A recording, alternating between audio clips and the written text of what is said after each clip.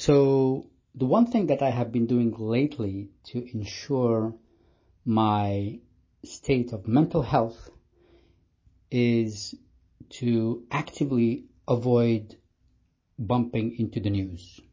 No news. I don't watch any CNN. No, I don't listen to any radio. Don't go to any websites that have news. For the last month, I have completely avoided anything that has to do with the news.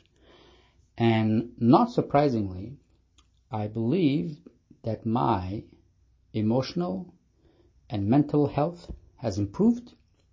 And so in these times, I advise folks to avoid the news. There is nothing new in the news.